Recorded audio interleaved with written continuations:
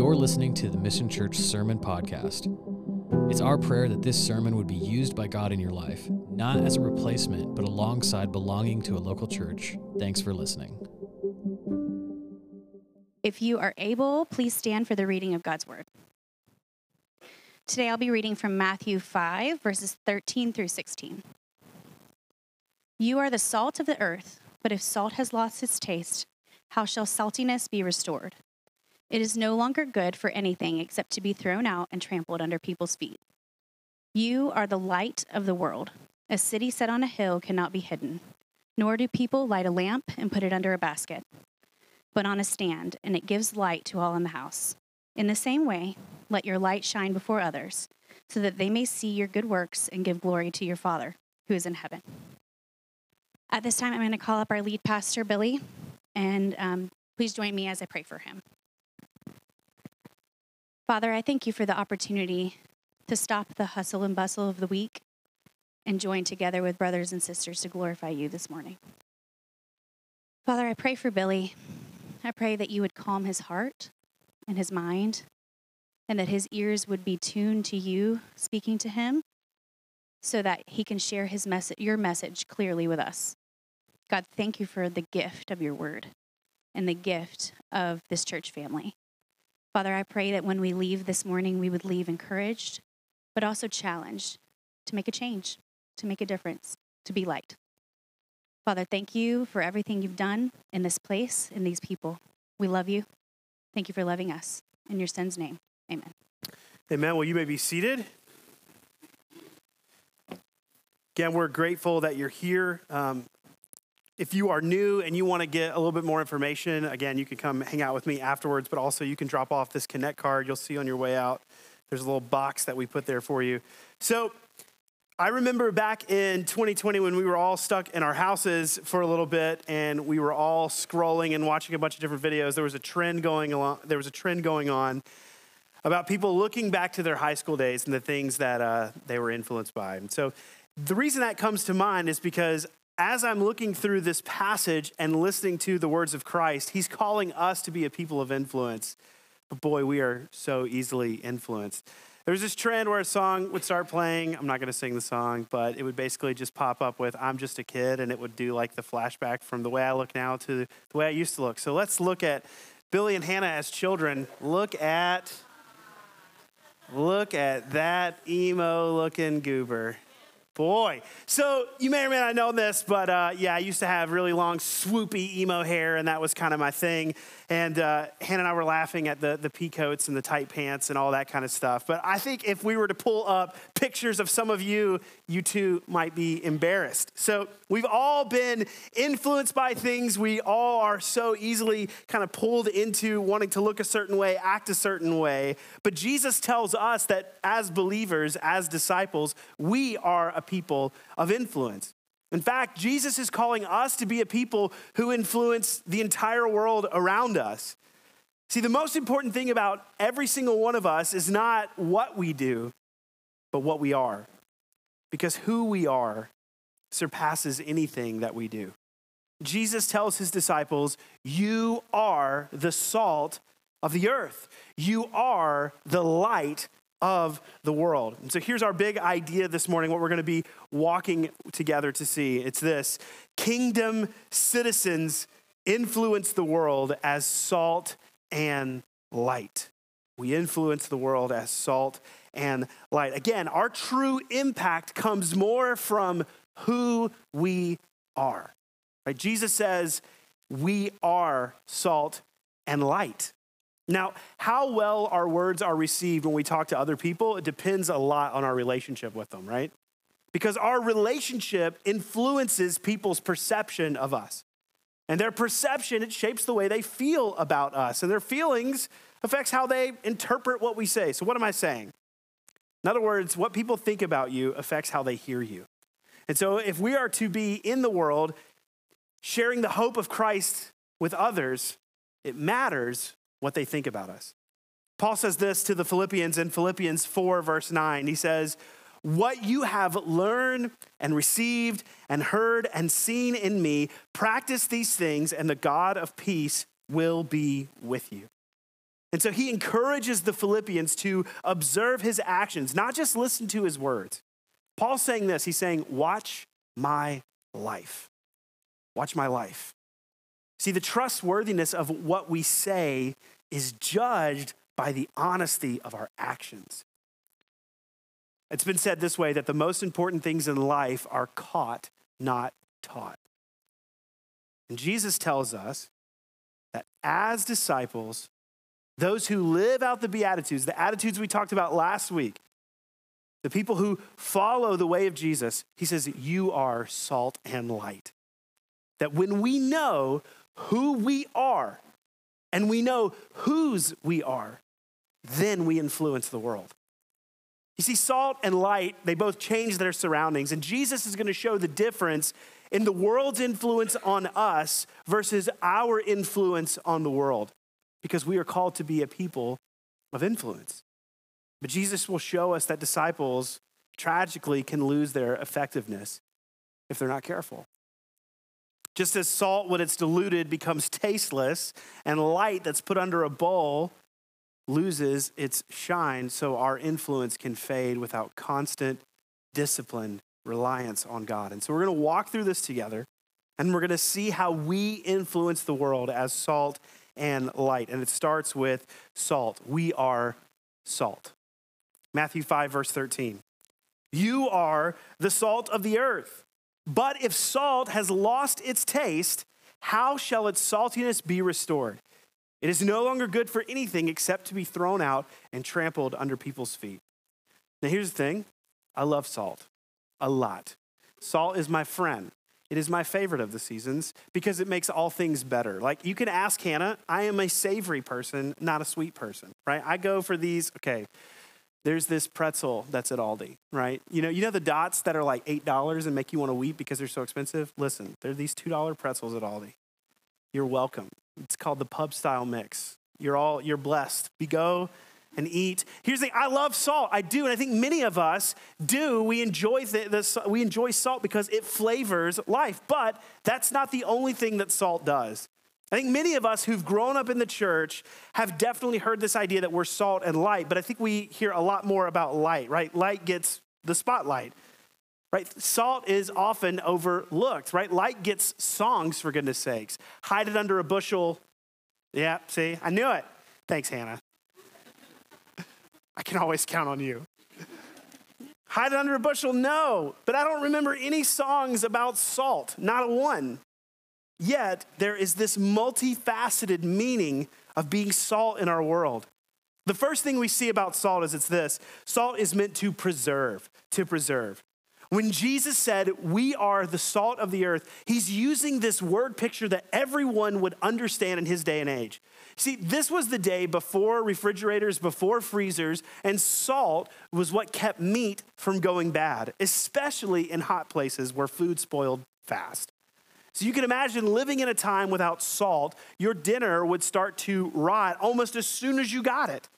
This is the backdrop for understanding why Jesus is choosing to use this as a descriptor for our role in the world.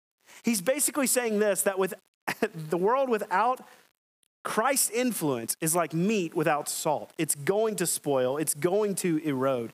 Because evilness and brokenness, they're everywhere.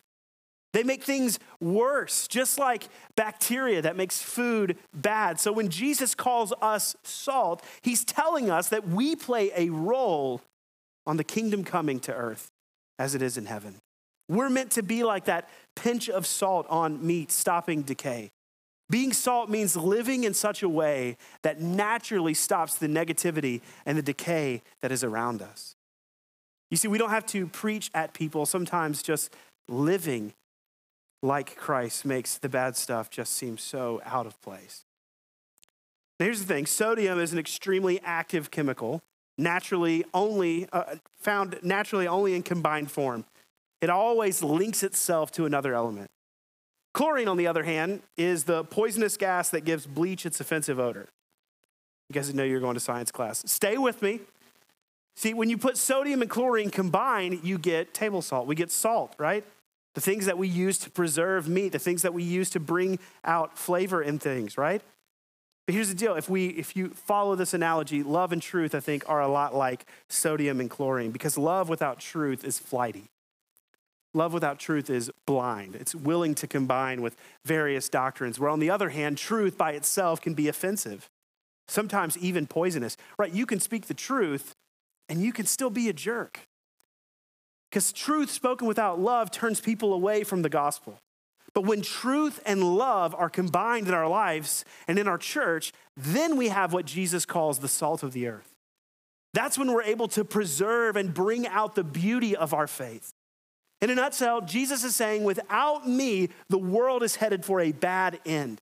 But you, my disciples, you're here to keep things fresh, to stop the rot, to make the world a better place.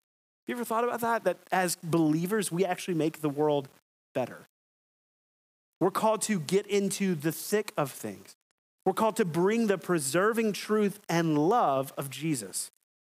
So first, salt preserves. What else does it do? Second, salt is for purity.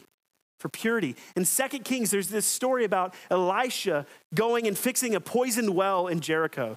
The locals are telling Elisha, hey, the water's toxic. We can't drink it. It's causing harm. And so Elisha takes a bowl of salt, tosses that salt into the source of the well and says, this is what the Lord says. I have healed this water. From now on, it won't cause death or harm to the land. See, this story illustrates how God uses us, his people, as the salt of the earth to show his purity. We talked about this last week. Jesus makes us pure. At the cross, Jesus makes us pure. The exchange is his purity for our impurities. Jesus never sinned. He was pure. And here's what's fascinating about that. If you flip through the Gospels and you start looking at the person of Jesus, do you know what his purity doesn't do? It doesn't push people away, ever. You never see sinners running away from Jesus. It draws them in. It's fascinating that despite his absolute purity, Jesus is a magnet for those that society pushes aside. Tax collectors, prostitutes, outcasts, lepers who literally had to walk through the streets yelling, unclean. No one could touch them, but Jesus goes and places his hands on them. What if we lived in such a way that wasn't holier than thou, but something that actually inspired other people to want the good life, to look at us and go, man, what is it about that person? It's so compelling. See, there's a clear distinction between the righteousness that comes from God and the self-righteousness that we conjure up ourselves. Because self-righteousness is driven by ego. Those who are self-righteous tend to judge and repel the very people who need compassion the most. But on the other hand, God's righteousness has a way of drawing people, compelling people in. Being salt means that we're here to reflect God's true righteousness, powered by the Holy Spirit. Again, not to flaunt our own supposed moral superiority. So salt preserves, salt purifies, and we see next, salt gives flavor. Yes and amen, right? This is how we know, right? If you give me like a burger that's unseasoned, you ever had that before? It's just like, here's some meat. I'm gonna say, thanks, and hand it back, right? I don't wanna eat that. Put some salt on it. See, salt is famous for making food taste better. It brings out its best flavors, because without salt, many dishes can taste bland. My grandfather had heart surgery when we were kids, and he got this stuff called new salt, in-use salt. And you know what it tasted like? Not good. That's what it tasted like. And so I remember he would hand it to us. It was on the table, and we'd salt stuff with it. And I'm like, this ain't it. This isn't what I want. And I think similarly, many Christians are like that. You see, we're supposed to add zest to life. We should embody a vibrancy, a fullness, a joy, an appreciation for beauty, and an energetic spirit that makes us stand out in a world that often feels dull and broken. Yet sometimes we see the opposite.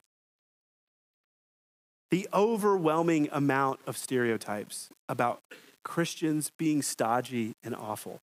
Right? Like, for example, let's just watch this real quick.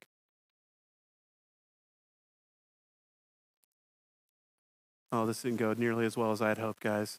You might have to start it over. Did you forget? Michael forgot. Never mind, the joke failed. It's too late. The moment's passed. We can just look at the meme. It says Baptists enjoying worship. Look at that. Now we laugh, but that's the truth. That's how many of us live and function. Right? I remember when I was in a band and people would find out that we were a Christian band and they were immediately like, well, they're going to be bad because Christian stuff is lame. But why is that? You know, I met with a pastor. I shared our vision for Morganton to engage the city, to connect with downtown, that we see this beautiful spirit, this entrepreneurial spirit, where there is this life, this vibrancy, where there's art that's being celebrated, there's food, there's drink, the culture is shifting, and we're saying, man, how can the gospel speak hope into that? And as I sat with him, he listened and he said, that's great. These are his exact words. That's good because I could care less about downtown. I remember calling friends when we were considering moving here. And I was like, hey man, I haven't lived in Morganton since I was a little kid. And I remember just kind of, Morganton was a very different place. What do you think the church is like there? How's the church engaging with the city? And he said, it feels like the church is running away from the city. Friends, this paints a dreary picture and suggests that some Christians choose to disengage from the world instead of embracing their mission in it. Christians often, we appear defensive, we appear sidelined, we appear passive rather than being dynamic and active. You see, the Spirit of Christ in us, we should be a people that shows the world a picture of health, of vibrancy, of joy, of renewal. Christians are called not just to exist, but to live fully, to bring the flavor of Christ's life and vitality to everyone around them.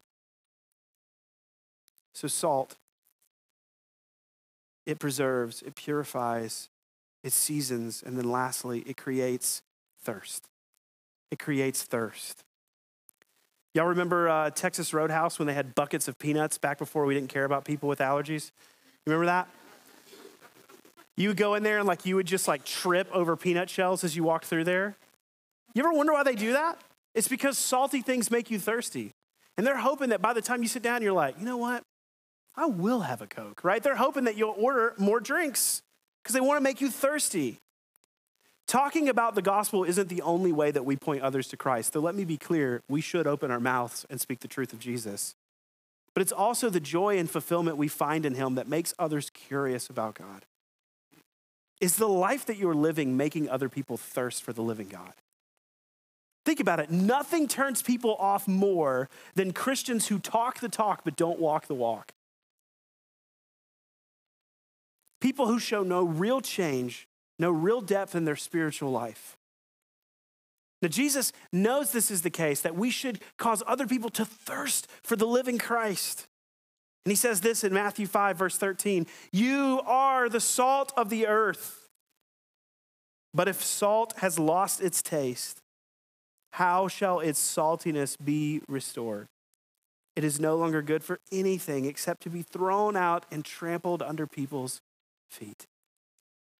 See, salt changes its environment by preventing decay, by purifying and adding flavor. But if it stops being salt, it loses its value. It gets trampled. Now here's the thing, sodium chloride, it's very stable. Salt doesn't just become not salty, right? That's why if you ever looked at the date on your salt, it's a long time. Salt only loses its saltiness when it becomes mixed with impurities. And this is a warning to us who blend in so much. We lose the distinct qualities that set us apart, right? Here's the thing, if you claim Jesus, but you look like the rest of the world, you won't face persecution, but you won't draw people to Jesus. Have you ever wondered about Lot's wife? Why a pillar of salt, right? If you don't know the story, Lot and his wife are saved from Sodom. God's going to destroy it. And on the way, he says, don't look back. If you do, right, you will face destruction. And as they're running away, she looks back and she becomes a pillar of salt. Like, why salt? Because she was looking back at the broken decay of Sodom and she wanted to bring it with her. And God says, no, you won't spread that decay somewhere else. I think I'm making this up. Luke 17, verse 32. Remember Lot's wife. Whoever seeks to preserve his life will lose it, but whoever loses his life will keep it. Friends, Jesus wants us to follow him. And that as we do, we make others thirst for the living Christ, that we live in such a way that we have vibrancy, joy. Where there's brokenness, where there is darkness, we bring about hope.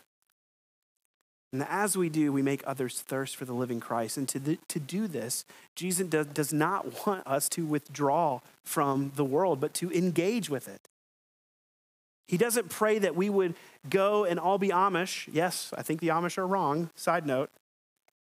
But he prays for our protection from evil. I don't know if that's a controversial statement, but I just said it, so there we go. You see, being separate from worldliness isn't about physical isolation. It's about resisting a self-centered lifestyle. John defines worldliness as the pursuit of personal desire and ego. This is what he says in 1 John chapter 2. He says, do not love the world or the things in the world. If anyone loves the world, the love of the Father is not in him. For all that is in the world, the desires of the flesh and the desires of the eyes and pride of life is not from the Father, but is from the world.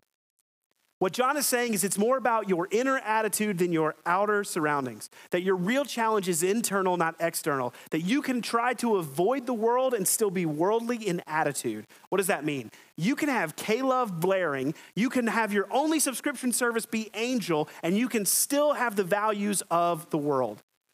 Because when you crave personal gain and pride over and above the teachings of Jesus, guess what? I don't care what t-shirt you wear. I don't care what books you don't read. You are worldly in your heart. You see, we're called to show Jesus' love and life through our actions, through our relationships. It's Christ living in us that enables us to be salt, to make a difference, to show the better way. And Jesus says, not only are we salt, but second, we are light. We are light. Verse 14. You are the light of the world. A city set on a hill cannot be hidden, nor do people light a lamp and put it under a basket, but on a stand. And it gives light to all in the house. In the same way, let your light shine before others so that they may see your good works and give glory to your Father who is in heaven. This is a pretty amazing statement that Jesus is making to his disciples. You know why it's amazing? Because Jesus also says this, John 9, verse 5. As long as I am in the world, I am the light of the world. Wait, we are the light. He is the light. What does that mean? It means Jesus is saying, what I am, you are to be. Friends, this is the call of the disciple, that we would sit at his feet, that we would become like him. How can we live like Christ did? I think some of us think this is where we start to hear sermons like this and we think, all right, what do I got to do? Do I just need to look at everything Jesus did and do what he did? Do I need to go get some sandals and walk on dirt roads? What do I need to do? It's not just about copying him like we might try to mimic a role model. It's not about us just trying to generate our own light. It's about getting our light from him. You see, if we're just trying to imitate, trying our best to do enough, then we're trying to be the source of light ourselves. We'd get all the credit or all the blame for how bright we shine, but the real power doesn't come from us. Think of it this way. It's like a light bulb. If I pick up a bulb and I hold it, it's not going to glow on its own, right? No. A light bulb lights up because it's connected to a power source. But if you unplug it, no matter how great the light bulb is or bright it is, it won't shine. Because the bulb isn't creating the light, it's just showing the light from the electricity, from the source it's hooked up to. So in the same way, trying to shine by just copying what other light bulbs do doesn't work. We shine when we're connected to Jesus, when we're connected to the power source. Our ability To shine Jesus' light doesn't come from our own efforts. It comes from staying connected to him, drawing on his strength, his light shining in and through us. So how are we the light of the world? Only through a connection to Christ Jesus. Only by him living through us as he did when he walked the earth. He doesn't just show us how to shine. Friends, he is the light. And Jesus paints a vivid picture of our calling with two images. He says, it's like a city glowing on a hill, and it's like a lamp shining in a home. Just as a city on a hill stands out, it's impossible to hide, so are believers meant to be visible, shining examples of faith. Here's the thing, there's no such thing as a hidden Christian, right? If people don't know that you are a disciple of Jesus, that's a little concerning, right? Dr. Martin Lloyd-Jones says it really well. He says, if we find in ourselves a tendency to put the light under a bushel, we must begin to examine ourselves and make sure that it really is light. Think about it. Do we dim our glow or do we shine bright? Do we offer warmth, safety, guidance like a beacon on a hill? We're like lamps in a household, not hidden under a bowl, but placed on a stand, lighting up the entire room. And this image, it shows us our purpose to illuminate, to reveal things as they truly are, to promote life and persistently break through darkness. And Jesus, our ultimate example, he didn't deepen the darkness, he illuminated the world. He exposed sin and imperfection, and he drew people towards him with the stark contrast of his pure light. Jesus doesn't walk around comparing himself to other people, right? In fact, I'm pretty sure he told a parable saying we shouldn't do that. When he talked about two people who prayed, one being a self-righteous Pharisee saying, God, I thank you that I'm not like these fools, and a tax collector weeping and beating his chest, saying, God, have mercy. Jesus doesn't go around saying, man, you don't measure up to my standard. No, he simply is the standard of goodness. You see, we're strategically placed by God like lamps on a stand to shine wherever we are, even, friends, in the darkest of places. We're made to be visible, to illuminate life around us. We're placed precisely where our light can have the most significant impact. Our presence reveals truth. It exposes sin. It highlights goodness. We draw others to the light that we share. It is incredible when we live out this call.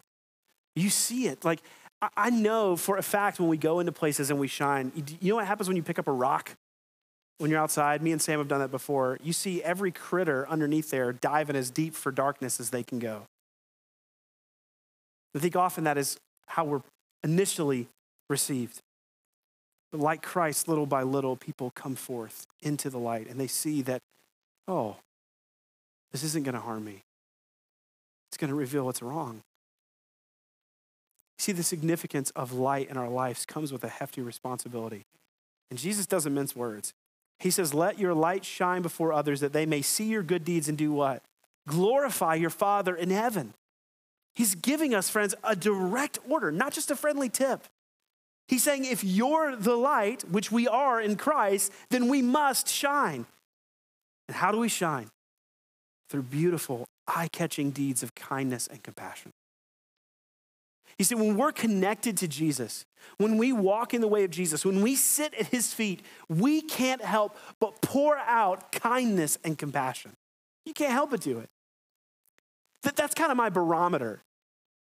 If I know someone's truly walking in the way of Jesus, right? If you're cold, distant, brittle, but you're full of truth, you may have read scripture, but I don't know that you've sat at the feet of Jesus. Because Jesus' heart is kind. When Jesus describes his heart, do you know what he says? He says it is gentle and lowly. And you know who he is? The Son of the living God who spoke cosmos into existence. And so when we live lives that are stodgy and different, that say do better, try harder, we do not image Jesus. Jesus emphasizes, friends, that our actions should not only be good, but they should catch the eye and the heart. That they should make people notice and do what? Glorify God. John Stott says it perfectly. He says this, indeed, the primary meaning of works must be practical. visible deeds of compassion. It is when people see these, Jesus said, that they will glorify God, for they embody the good news of his love, which we proclaim. Without them, our gospel loses its credibility and our God his honor. Real, tangible acts of compassion are what Jesus is talking about.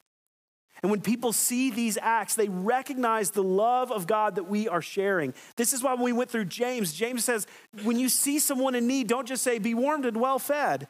Feed them, clothe them, then speak the hope of Jesus. You see, without these acts, our message, it just loses its punch. And God's reputation is at stake. And the goal of all of these deeds, this shining, is so that people would see our good works and end up praising God, that people would bend a knee to King Jesus. It's all for his glory. Just like David prays in the Psalms, not to us, Lord, but to your name be the glory. Jesus' statement that you are the light of the world is both astonishing and extremely empowering. It means that we're called to mirror him in this world. It's a task so huge, so grand, that we wouldn't dare claim it ourselves, but Jesus does. He said, you are the light of the world. And in his plan, guess what happens? Light wins. Light overcomes darkness. You can be in the most bleak of darknesses and flip a light on, and you will see. The Bible tells us that the righteous will shine like the sun in the kingdom of their Father. And C.S. Lewis once noted that the heavens only reflect or suggest the glory of God. But friends, we actually share the glory of the Father with Christ, and we will be more glorious than the heavens, the scripture says. This is what Lewis writes. He says, nature is mortal. We shall outlive her. When all the suns and nebula have passed away, each one of you will still be alive. Nature is only the image, the symbol. We are summoned to pass in through nature beyond her to the splendor which she fitfully reflects. But it's not just a someday kind of thing. Jesus says that we reflect that light right now. So church, we have to make a choice. Do we want to sit at the feet of Jesus? Do you know what happens to those who sit with God? Moses goes up on the mountain. He's with the Lord, and he comes down from the mountain. Do you know what he had to do? Put a veil over his face because he was glowing. His face was shining. You see, when we sit at the feet of Jesus, we can't help but to shine as brightly as we can in a world that desperately needs it. There was a pastor who shared a story that sits with me. He writes, he says, one night at the end of a special Saturday night worship service, a thunderstorm unleashed a bolt of lightning that plunged the church into darkness. With the congregation seated in total darkness, I felt my way to the kitchen to find some candles. He starts handing out the candles to everyone present, and kind of like a Christmas Eve service, everyone starts lighting each other's candle. These worshipers then made their way through the church's winding hall to the front door. This is what he writes. He says, peering out, we could see the rain coming down in sheets. With traffic snarled, people were running for the nearest shelter. Looking around, they realized that the entire city was in darkness. There in the darkness, we stood, he writes, a little band of Christians, each clutching a light, not sure whether we wanted to venture out into the storm or stay inside the church in hopes that the storm would soon blow over. And isn't that an appropriate analogy for many of us in the church? We know that there is a world that is enshrouded in darkness. There's a world out there that is bland, in need of spice, yet what do we do about it? Do we face the storm and shine the light of Christ? Do we add spice to a bland world? What if we committed to being the visible light of Christ, doing acts of beauty that draw people's eyes not on us but upward? What if we lived in truth that we are indeed the light of the world, the salt of the earth? And here's where I want to answer the question, how? First, I would remind you, Jesus doesn't say, do these things, then you will be salt and light. No, he tells his disciples, you are salt and light. Church, this is who we are. We are salt and light. When we walk in the way of Jesus, that's who we are. I think the key is how many of us are actually practicing the way of Jesus? How many of us are actually disciples? Very briefly, as we come to a close, I want to look at the power of habit. I think too often we feel like we hear a sermon like this and we're like, give me the solutions, the A to B, so we can go, we can do, and conquer the world. But the reality is it often takes time, right? Anytime you make any kind of change, it's usually incremental, not quick, right? If I say I want to run a marathon and I go and I talk to Katie Cushman and I'm like, how? And she's telling me your training regimen. And I'm like, got it. And I go and I try to run a marathon. Do you know what's going to happen? I'm going to make it half a mile. And then I'm going to like fall on the ground and have like a bleeding lung because I'm very out of shape. Too many of us want to just jump in and do, but I think we need to build habits over the long haul. Living out our faith in the hustle and bustle of everyday life means embracing a few key habits that reflect the heart of Jesus. So let's walk through a few together. First, embrace servanthood. Imagine putting others' needs before your own, not out of obligation, but out of love. It's about seeing those around us and asking this question, how can I make your day better? How can I serve you? Start there. Embrace servanthood. Second, strive for excellence. I can't say this high enough. In everything we do, let's aim high. I don't care what your job is, right? It doesn't matter what you do, whether you are a janitor, whether you prepare food, whether you serve as a teacher, whether you're a stay-at-home mom, do it with excellence. Whether it's at work, home, in your community, doing our best, living a life excellently. It's a way to honor God and inspire those around us, right? Colossians 3:17, everything that we do, everything. Again, remember, it's not about accolades. It's not about how much we get. It's about pointing others back to Jesus. It's about having gratitude for what he has done for us. And so, strive for excellence. Third, live with integrity. Live with integrity. Walking the talk is not easy, but it is worth it. You see, this is what integrity means. It means our inside values meets our outside actions. In other words, when no one is watching you, are you being faithful, obedient, even when no one's paying attention? It's a long road, but it is the right one, right? It's been described that our faith is a long obedience in the same direction. Jesus said it's the narrow way. Fourth, be trustworthy. Be trustworthy. You know how many people like at jobs that you're like, man, I don't know if I want to ask that person. That guy just is like, I don't know if he's going to do it or not. You don't want to be that guy. No one wants to be that guy. But you see, character and trust are the bedrock of meaningful relationships. It's about being someone that people can count on, knowing that what you say and do, it comes from a place of authenticity, that you mean what you say, that you are trustworthy. Fifth, lead by example. Lead by example. Whether you realize it or not, eyes are on you. It's not about being perfect. It's about being real. Like, what if you were genuine? What if you were a real human being? Not someone who puts on a facade or a front. You know, people are like, how you doing? Blessed, never stressed. It's like, that's a lie.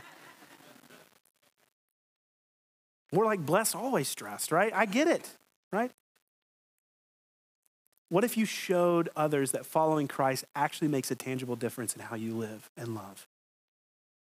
6, guide others to Christ. Our life should be signposted to Jesus, offering glimpses of his grace and truth. Meaning this, when people say, man, how in the world can you have so much joy? That is your golden ticket for when you get to say, because of the hope I have in Jesus. Because of what Christ has done, how he's made a difference in my life, truthfully. The only way I'm able to have patience with my kid when he has decked me in the stomach 5 times is because Christ has dealt with me time and time again. Sometimes it's through our words. Other times it is through our actions or simply being there for someone. Always be ready to share the hope that fuels you. 7, get to know people. We're almost there, guys. You're doing great. 7, get to know people. You see, truly knowing those around us, from neighbors to colleagues, allows us to serve them better and share life more deeply. Like if you don't know how to do this well, look up a list of questions online of like how to get to know people better. Save it in like notes on your phone, write it down on a piece of paper, stick it in your pocket, and start asking your coworkers, your neighbors, your friends, more meaningful questions. Get to know people, because when you know them, it allows you to serve them better and to share life more deeply. I said this a few weeks ago. One of the most meaningful things you can do in a community group is when people share prayer requests, write it down, actually pray for them, and then follow up with that person. Huge. We live in a world where no one feels known. I meet with people who tell me all the time they feel so alone and nobody knows me. Again, we have an opportunity so other people would never say that about us. It's about genuine interest in other people's stories and their well-being.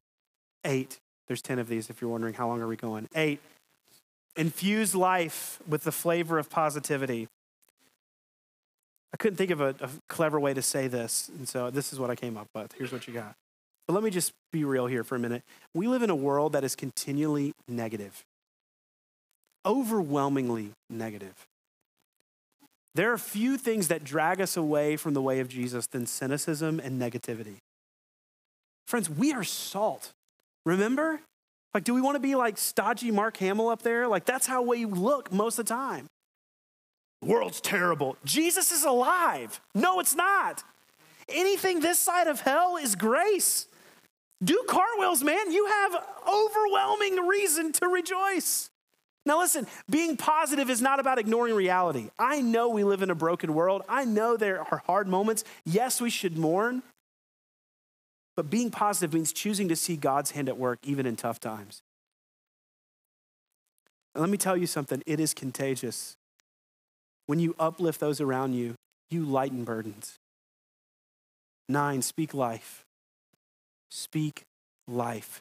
I cannot be clearer than this. Your words have power. Your words have power. How do I know? Because that thing that your parent said to you that still wounds you sits with you. Your words have power.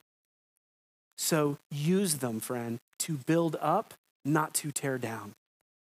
Steer clear of gossip. If you find yourself wondering, I don't know if I should say this, like, is this gossip? Because I'm just concerned about it's gossip. It is. Handle conflict with grace. See, that goes a long way in fostering peace and understanding. And then 10, the most important one, pray intentionally. Pray intentionally. I just want to say as an aside, I have been so deeply convicted that we need to be a praying church. We must be. We must. We must. Starting each day, ask God for those that you would meet, that you would be able to shine his light, his love.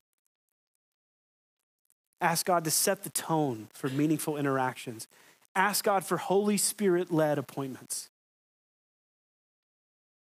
Friends, when we weave these habits into the fabric of our daily lives, and let me be clear, those 10 things are not things that you're going to walk out of here and go, got it good, crush it. Those are things that you're going to have to start doing little by little, practicing, growing, right? Couch to 5K, okay? We got to get better incrementally. We need to weave habits into the fabric of our daily lives. When we do, we not only grow closer to Christ ourselves, but we invite others to discover his transformative love and grace. 4 questions as we come to a close. 1, am I truly being salt in my daily life? How can I enhance the lives of those around me with my presence? 2, what does light look like in practical terms for me? How can I illuminate the darkness around me with hope and truth? 3, how do my actions reinforce the gospel that I profess to believe? Are there areas where I need to align my behavior more closely with what I say I believe? And 4th, do my actions reflect the identity that Jesus declares over me as the salt of the earth and the light of the world? just a moment, I'm going to pray, but I just want to encourage you, friends, if this is a challenge for you, when we feel conviction like this, it's easy to want to just bottle these things up. And we would love to pray with you and encourage you. We've opened up what we've called the accordion room forever so that we can pray with you guys. We're going to have folks back there who would love to talk with you and pray with you. If you are struggling this morning, let's pray together. Heavenly Father, we are grateful that you have loved us, pursued us, and called us your own. Far too often, Lord, we look at how poorly we're doing instead of looking at the identity that you've called us into. You look at us and you say, you are the salt of the earth. You are the light of the world. Lord, would we look at our life and realize that whether or not we believe these things are true, Lord, it has been declared over us in the gospel. And so because you said it, it is true. Lord, would we repent of the times, Lord, that we have seen our saltiness mixed up. And so our lives become like salt that is thrown on the road to be trampled. Or the times, Lord, that we have taken our light and hidden it under a bowl. We've stuffed it in a bush. Lord, would we be a people who shine brightly? Would we be, Lord, a people who preserve, who purify, Lord? A people who had flavor and cause others to thirst for you. Work in us, we pray, Lord. Make much of the name of Jesus in us. Pray this in Christ's name. Amen. Thanks again for listening to the Mission Church podcast. For more information on the life of our church, you can visit missionchurchnc.com. You can also find us on social media at Mission Church Morganton. Grace and peace be with you in the name of the Lord Jesus Christ.